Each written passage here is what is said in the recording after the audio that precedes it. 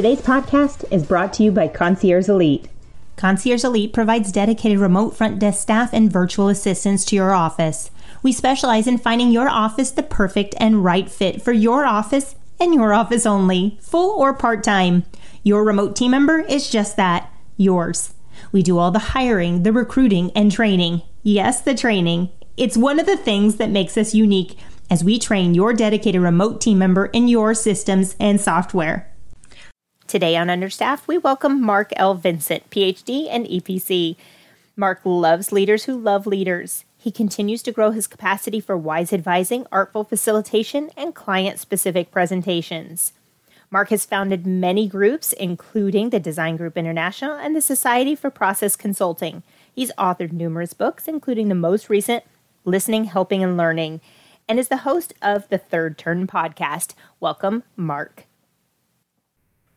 All right. Thank you, Mark, for joining us today on Understaffed. I am so glad that you are here with us today. Appreciate it.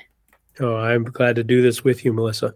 Yeah, well, great. Now, for my listeners, Mark and I had a great conversation a couple of months ago, and we were talking about being on the podcast, and then we both got really busy. And so finally, Mark is able to join us, and I'm so glad that he is. So, Mark, will you go ahead and tell us a little bit about yourself?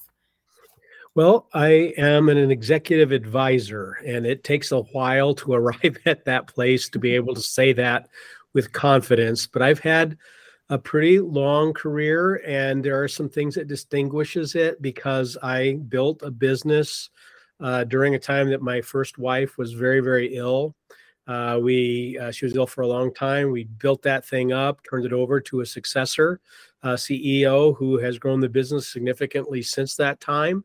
And just in this last year, I moved to exercise my buy-sell agreement. So I'm no longer in the business. I'm no longer a part of the partnership. And it's been really neat to see that full arc of business development from nothing into something, seeing it mature. I think I'll just add that along the way, my practice in that company, because it's an organizational development practice, is actually working with accomplished executives, particularly as they face succession and all the drama and problems that can accompany that. So having consulted in a variety of ways, but also led a business like that myself, it was out of that I've got some standing to be an executive advisor, why people might call and say, can we talk, Mark? And every one of those stories is a lot of fun, a lot of adventure, some real harrowing things. But that's kind of who I am and what I do. Well, excellent. So when we're talking about the things that you do and your company, so you said you sold your product. You sold your practice? I sold my shares in the company, okay. And I remain now as an executive advisor, working with, kind of handpick them, but about 30 clients at a time. Okay. So you get to kind of really choose who you're working with then. It's a lot of fun to be able to do that. Yeah. Because you want people who actually are serious, right? You don't want I want to consume this and say I have an advisor. It's about the mission that client has and are they going to succeed at it? And to be engaged at that level with them is a real delight. Great. And you talk about that you get to kind of run these cohorts, is that how you say it, of small groups of people? Yeah, one of the ways that we do this is through maestro level leaders, and we create cohorts of 6 to 10 people. They're all fairly accomplished CEOs or executive directors because we have some nonprofit participants as well. We try to have a nice mix across that group of 6 to 10, and they kind of do life together across a 4-year journey as they really prepare for succession from a planful ahead of time basis. And at that point, they're thinking about, I want to preserve the future value of the firm. I want to make sure the business is capitalized. I have to have successors in place who can actually handle this thing and grow it.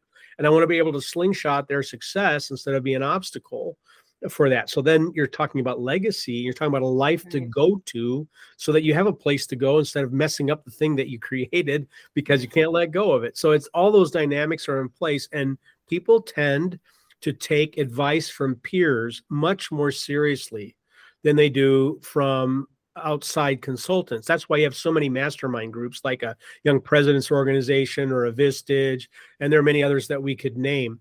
we've created a cohort experience with a time limitation on it for people in that particular moment of their career.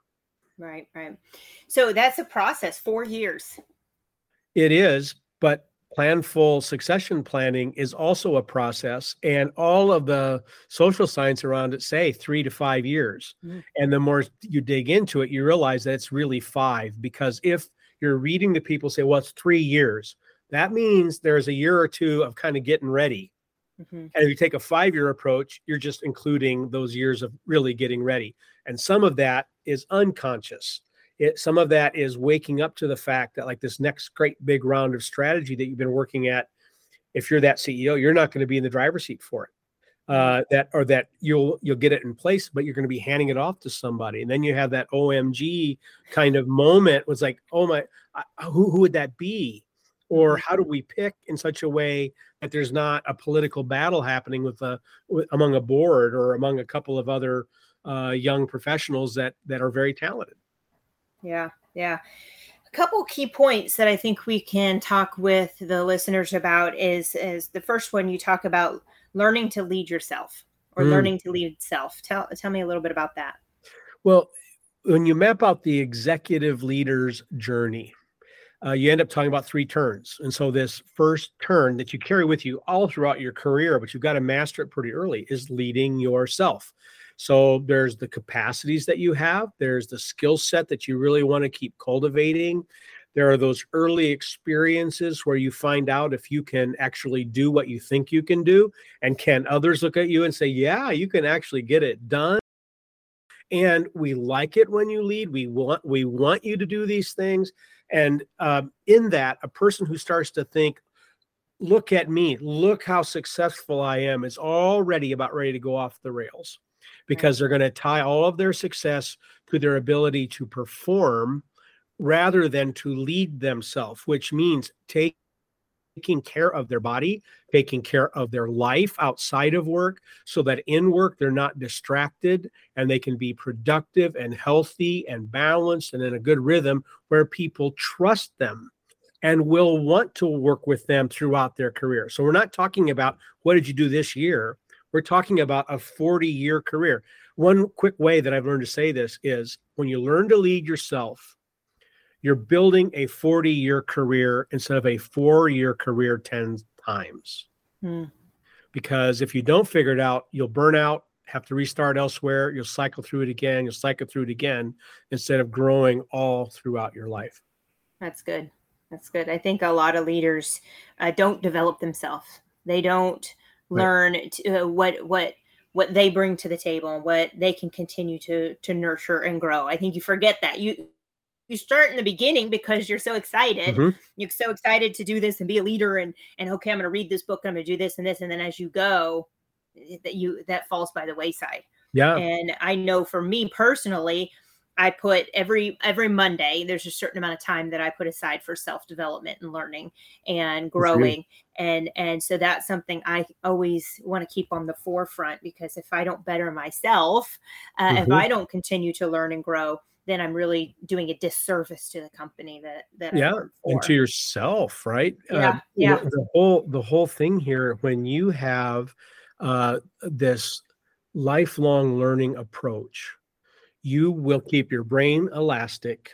You'll continue to develop it's actually called the executive function of your brain, which has to deal with complexity and reflection and connecting dots, which you're not using when you're just pounding out emails, right? So if in your younger years, this turn 1, you take an approach, I'm learning in order to be recognized as a knower, then at that point, once you know stuff, you keep going to the well of what you already have done, and you're shutting off the learning.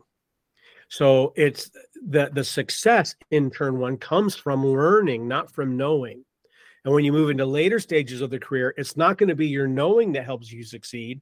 It's your ability to keep learning and adjust and be flexible and grow and manage complexity. So the skill sets that you're doing or keeping alive every Monday, right, is what will serve you way better throughout your career than the stuff you've already know and have already done and you can do in your sleep. Yeah, that's good.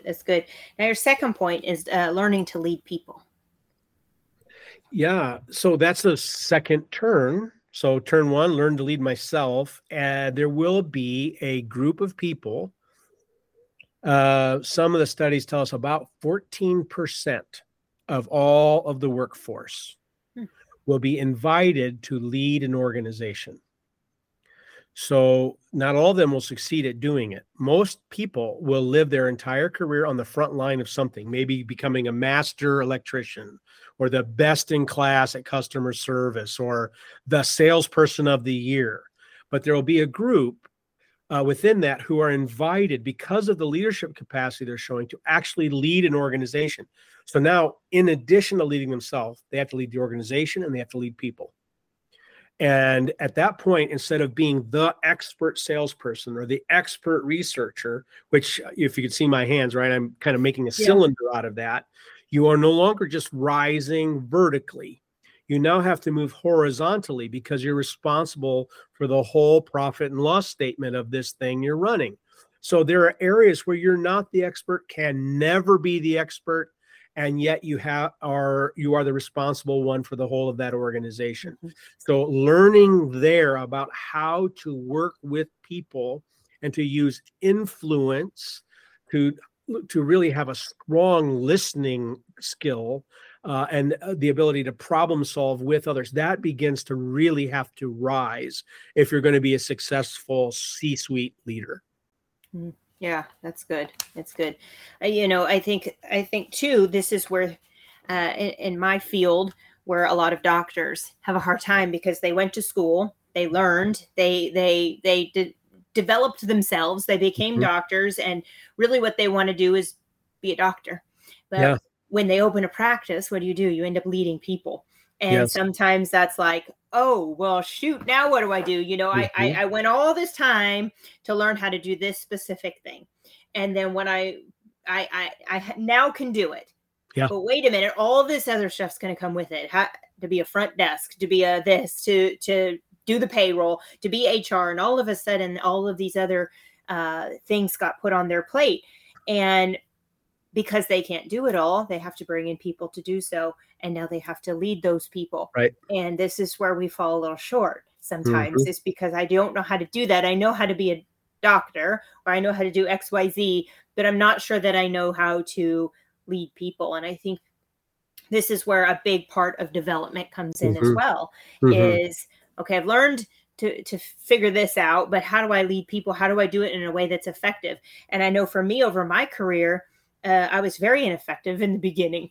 The way I led people 15 years ago and the way I lead people today are very, very different. And if I look back, did they get the job done 15 years ago? Of course they did. But nobody liked me. Right. And it's not about making friends. I tell my kids, I'm not your friend. But it truly is about understanding that the way we lead people can make a dramatic difference in how successfl a business or this or that eventually becomes, how successful everybody becomes. I like to take the underdogs, and I like to find people who everybody thinks they can't do it, and give them tools, give them resources, but also give them rope to be able to go out there and prove everybody wrong. Yeah. And so I know that's been my leadership style in a lot of ways, but that was not how it was in the beginning. But truly leading people is something that we all have to continue to work on. And then number 3, your third turn is learning to lead future value. Yeah. Succession and legacy. Yeah.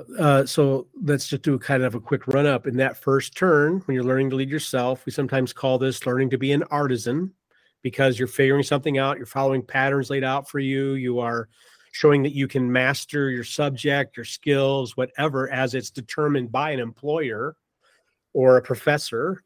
When you move into that second turn, we can call this like being an artist yourself, a sculptor, a master painter, where you'll actually have underlings who are working with you to help you fill out the vision. So there's an example would be a public sculpture. You often have a number of artists working on it, but it is an artist's vision who's leading that project, who won the commission. So when you're in that C-suite, you're kind of functioning in that way as an artist. When you move into the third turn, where you're now talking about succession and legacy and future value, we sort of talk about that as the maestro, hence this idea of being a maestro leader, where you are orchestrating the thing. You're the composer. And let me just give two quick illustrations. One is Beethoven, the Ninth Symphony. He composes that when he is completely deaf. He can hear it and write what is inspired so many people across so many centuries now, as one who could not even hear what he was writing. But the skill set was so deep, he could write an orchestral piece that would be performed by many other people, and to bring it together for that performance. So that's an example of what's happening when you're saying, wait, to move this into legacy when I won't be running this, there's even more moving parts, even more complexity, maybe even more than when I started, just to use the doctoral practice, when I opened my practice, because there's so much more at stake, a patient roster, for instance, and the employees and so forth. One of my favorite stories is a veterinarian that I worked with a number of years back, who came to me and said, hey, Mark, I just want to talk this through. I'm in my 50s. I'm not ready to retire, but I've got this young veterinarian that just joined our practice who has aspirations to own his own practice someday. He is excellent. He's good. He's the very kind of person I'd love to sell to, but I don't know what to do, because if I don't sell to him because I'm not ready, he's going to go elsewhere and start his own practice. And now I've got a competitor. Or I sell now, but that means I don't know what I'm going to do. I don't have a life to go to. Right. So we ended up in a long conversation about that. And it was about 6 months later, he came back and he said, I sold it. I'm working part-time for the practice for this guy who now owns it. I couldn't be happier. Best choices I ever made. But to arrive at that, all of these things were in effect. He had to have a life to go to.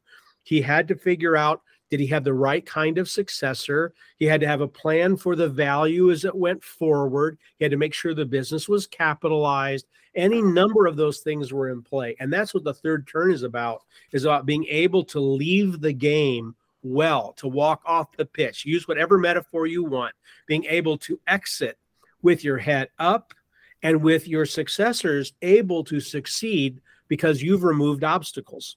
Now, it's up to them to not be prideful themselves, to not create their own obstacles. But as far as the predecessor goes, this is their role from here. It's like the whole job changes. The minute you begin to think, I might be on my way out, you are no longer just running the enterprise, you're running the succession process so the enterprise can continue.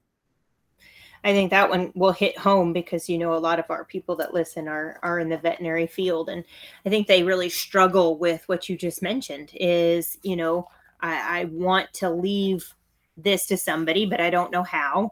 Yeah. I'm getting to the age of where I want to retire, but there's, a lot of them are facing that they don't have anybody to leave it to.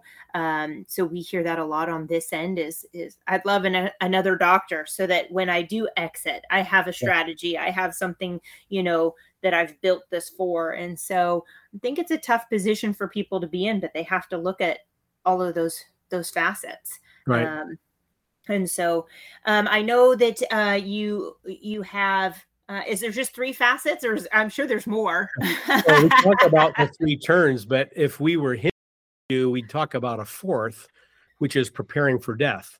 But there are many rubrics out there. This isn't like I invented this. It's coming from the way we talk about life. There's that stuff into young adulthood. There's the stuff at midlife, and there's the stuff as we wrap it up and we end it. If we take it down to a career, then we have the 3 turns as I've described them. Yeah. But once someone has moved to retirement, is in their life that they want to go to, or they're even in a new enterprise because they sold and went to something else and are having fun, there's still that getting ready so that those who come after you don't have to have extra heartache because you haven't wrapped up your affairs well.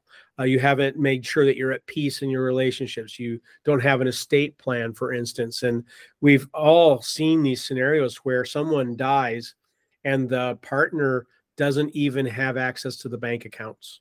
Yeah. or the children weren't clear about what the estate plan was, and now they're fighting, or their spouses are fighting, and it just drags everything down into ultimately an attorney's office, or a judge has to decide those things. So that would be the fourth one. But for the career basis, we just talk about these 3 turns. Right. But I think it's important. I think it's Mhm. important for everybody. I think work-life balance has become such a big thing. And I think it's brought that fourth one in a little Yes. bit more than we have seen it in the past. I know for me personally, we talk about it quite a bit on the show even, is that, what are we doing to prepare ourselves for the inevitable, Yeah. or things that may happen sooner than we want. Yeah. And I know for me personally, that number 4 has been a big one. I'm still young, but you never know. You're not You promised don't know. tomorrow. And And let's just take a moment to recognize that succession planning and continuity planning aren't 2 separate things. Mm. Continuity planning is sort of like this broader category of any of the inevitable contingencies. Succession planning is contained within that. Mm-hmm.